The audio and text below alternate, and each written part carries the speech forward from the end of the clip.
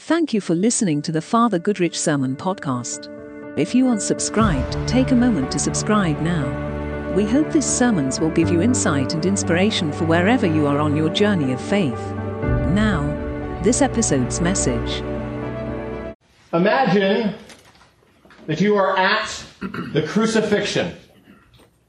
You are there among the crowd, and you can see the faces of those around you.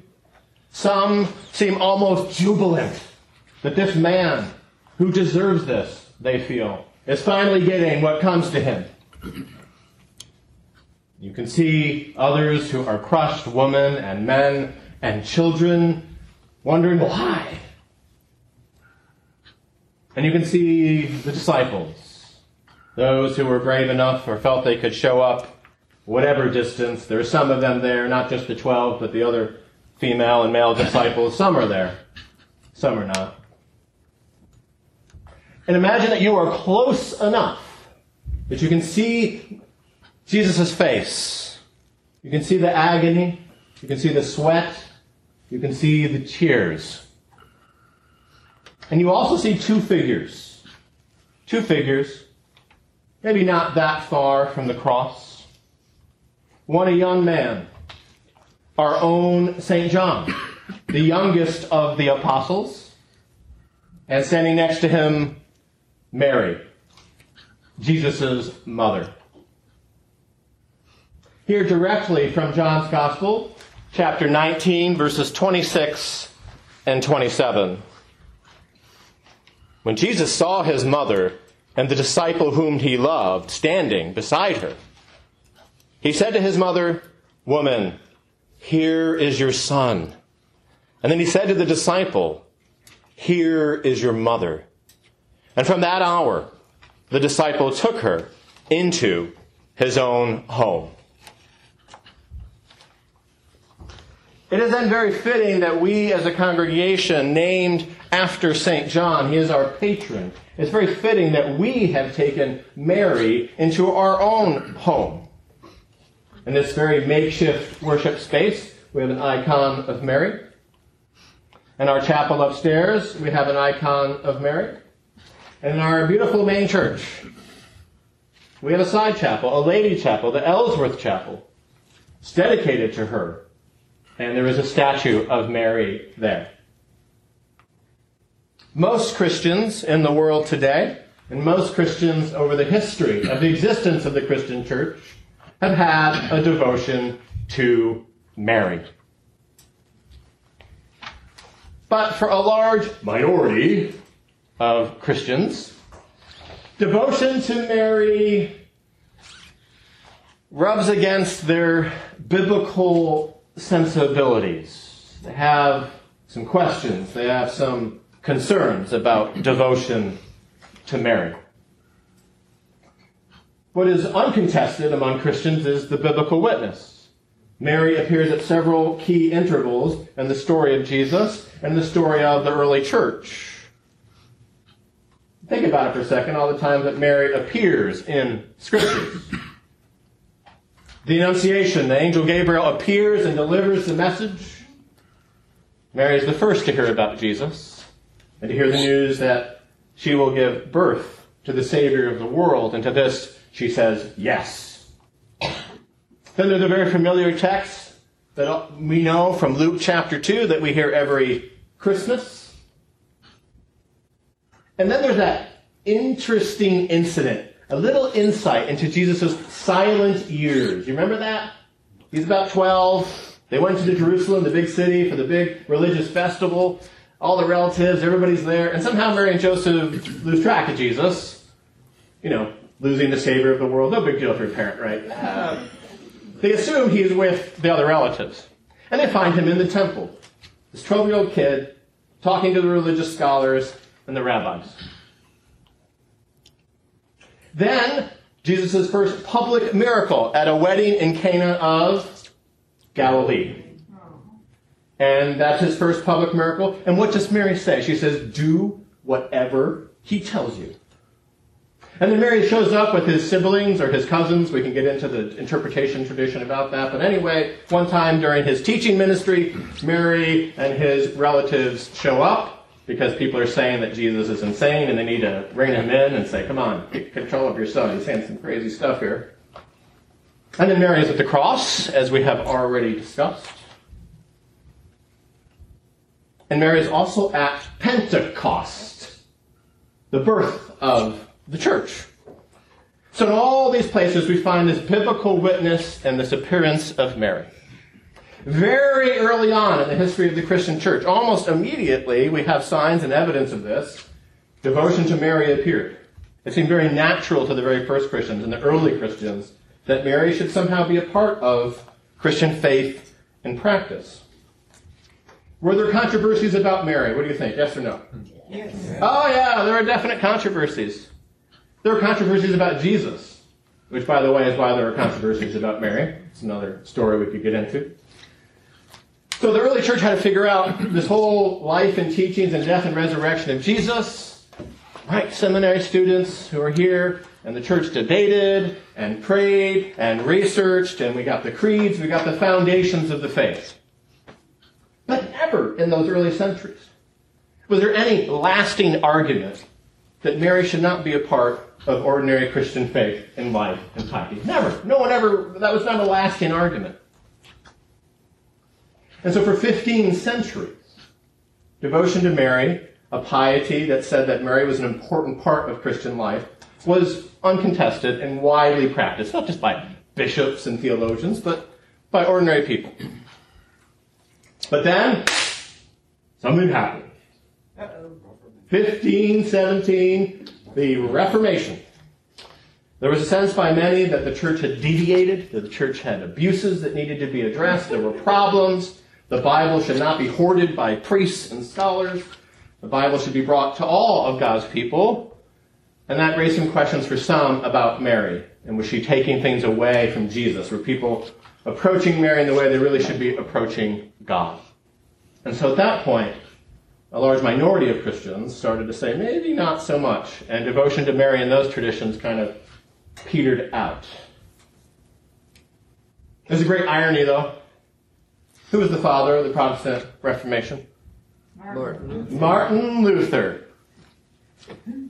Luther himself had an extremely high Marian piety, extremely high view of Mary. You can see it in his writings. But like in so many things with Luther, his followers did not follow the things which he was actually committed to. Yes, by grace, absolutely, and an absolutely needed message. But other aspects, his high view of the Eucharist, his view of Mary, some of those things didn't always translate, at least not in ways that other traditions would recognize. So it is at this point which the division happens. And now you have many Christians who say, well, I don't have anything against Mary. She's Jesus' mom. It would be weird to have something against her. I just don't think she's an important part of my faith in so much as her historical relevance. That's largely the deal. Then we have Anglicanism. Anglicanism. If you're Episcopalian, by the way, you're an Anglican. Okay, if you're Church of England, you're Anglican. If you're the Episcopal Church of South Sudan, you're Anglican. If you're the Episcopal Church of Scotland, you're Anglican. Yes, there's this little group of people more recently who call themselves Anglican who are not actually officially a part of the worldwide family of Anglican churches. Episcopalians have always been Anglicans. And to summarize Anglican tradition in sort of a pithy way, we've always said that we are a via media. We are a way between Roman Catholicism and Protestantism. And actually we strive to take the best of both of these traditions in order to live the Christian faith as fully as possible. So what does this mean? This means that you can find Anglican churches that have statues and icons of Mary. You can find Episcopalians who pray the rosary. There's a devotional society to Mary in the Episcopal Church. And then you can find lots of Anglicans around the world who say, yeah, Jesus' mom, that's nice, but I don't do anything for Mary. It's an area that we say is not essential beyond the biblical witness of Mary. We say if someone wants to pray the rosary, great. If someone says nope, we say that's okay. We are a big church with a big tent and varied practices. Father Roger Greenacre wrote a book called Maiden, Mother, and Queen, Mary in the Anglican Tradition. And I think this Church of England priest, one of ours, an Anglican, I think he summarizes Marian devotion at its best. He addresses one of the big concerns that people have. Quote, "Any truly Christian reflection on Mary does not lead us away from her Son. On the contrary, it deepens our understanding of the Incarnation." We celebrate that at Christmas, right? "And strengthens our faith in the God-man Jesus Christ, Son of God and Son of Mary." So I think whether you're talking about Roman Catholic, Orthodox, Anglican, or Protestant expressions of Christianity, I think they would all say at its best, Mary leads us more deeply into a relationship with Christ and to God than leads us astray, though there are certainly dangers that appropriately need to be considered. It also needs to be said that Mary, for many Christians over the century, including to this very present moment, Mary has been a gateway for feminine understandings of faith, for an appreciation of womanhood, for even an understanding of God as mother and God as father. Where so often the church has not, until maybe more recently, acknowledged those aspects of Christian faith and life. Mary has been kind of a shining light for many women and men into a feminine understanding of the faith. Now, Mary is not divine. She's not God, but she is the great saint, the first saint and the great saint who God used to birth Jesus into the world. And so she is a gateway for many into the feminine.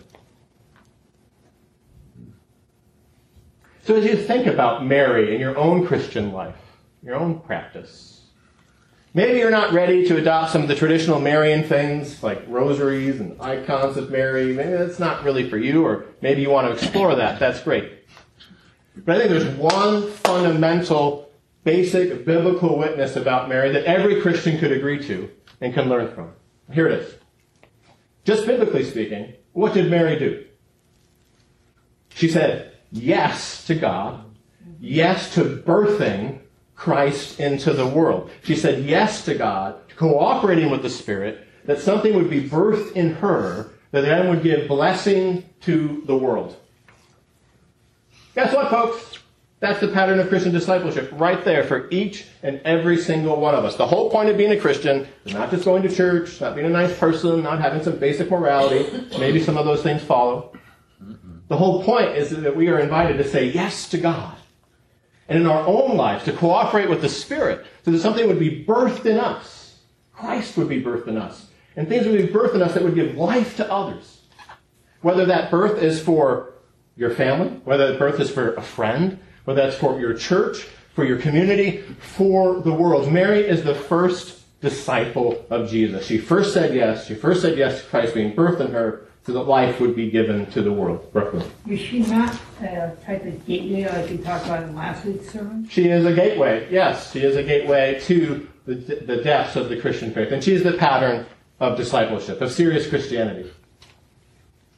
So your homework spiritually is to think about this. Oh, one thing before the homework.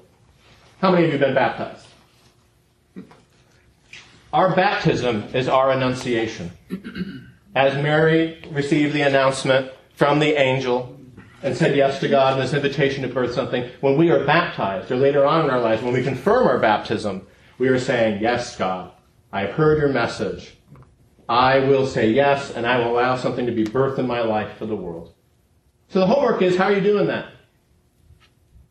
In your own devotional life, your prayer life, how are you cooperating with the Spirit to bring something into the world that will bless others? It could just be one person, it could be your family. How are you doing that in your marriage? How are you doing that in your family life? How are you doing that with your friends? How are you doing that in your professional life? This is also a good question for churches. No, we don't just exist here to care about each other and do all that. That's fine, and have our own worship service. That's lovely. What are we doing as St. John's, or whatever congregation you're normally a part of? What are we doing to cooperate with the Spirit to birth something in our church that will give life to others? Others beyond our doors. So, back to the crucifixion, and back to those verses from 26 and 27. John chapter 19. When Jesus saw his mother and the disciple whom he loved, it's one of John's nicknames, Standing beside her, he said to his mother, "Woman, here is your son." And then he said to his disciple, "Here is your mother." And from that hour, the disciple took her into his own home. So my question for you is pretty straightforward. Have you taken Mary into your own home? Have you taken to your own heart? Have you taken her into your life of faith? And even if you're uncertain or have concerns about some parts of Marian devotion, we all can learn from her example as the first disciple, the first Christian, the first to say yes to Jesus, and to say yes to birthing Christ into the world.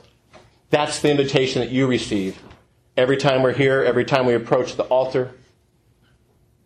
Will you say yes? Mary did. Amen.